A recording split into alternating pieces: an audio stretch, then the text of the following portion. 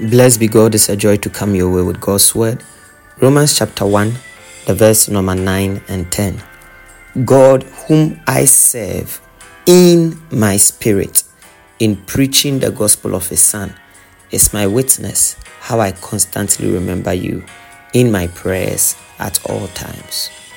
The Apostle Paul teaches us that service to God is done in our spirit or with our spirit. He said he serves God with his spirit.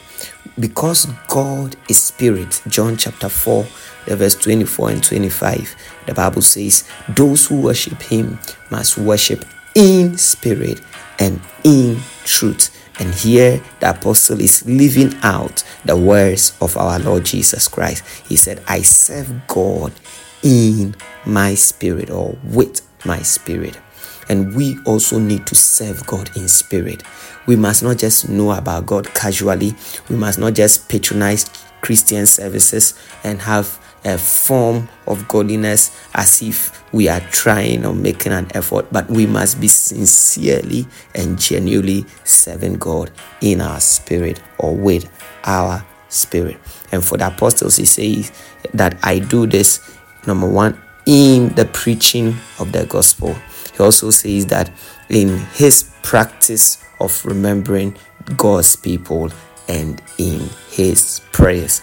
So he serves God in his spirit, in preaching, in the practice of remembrance, and in prayers. In preaching, the practice of remembrance, and in his prayers. That tells us that whatever we do in God's name, for God's people, for humanity, we must do it in or with our spirit as service to God.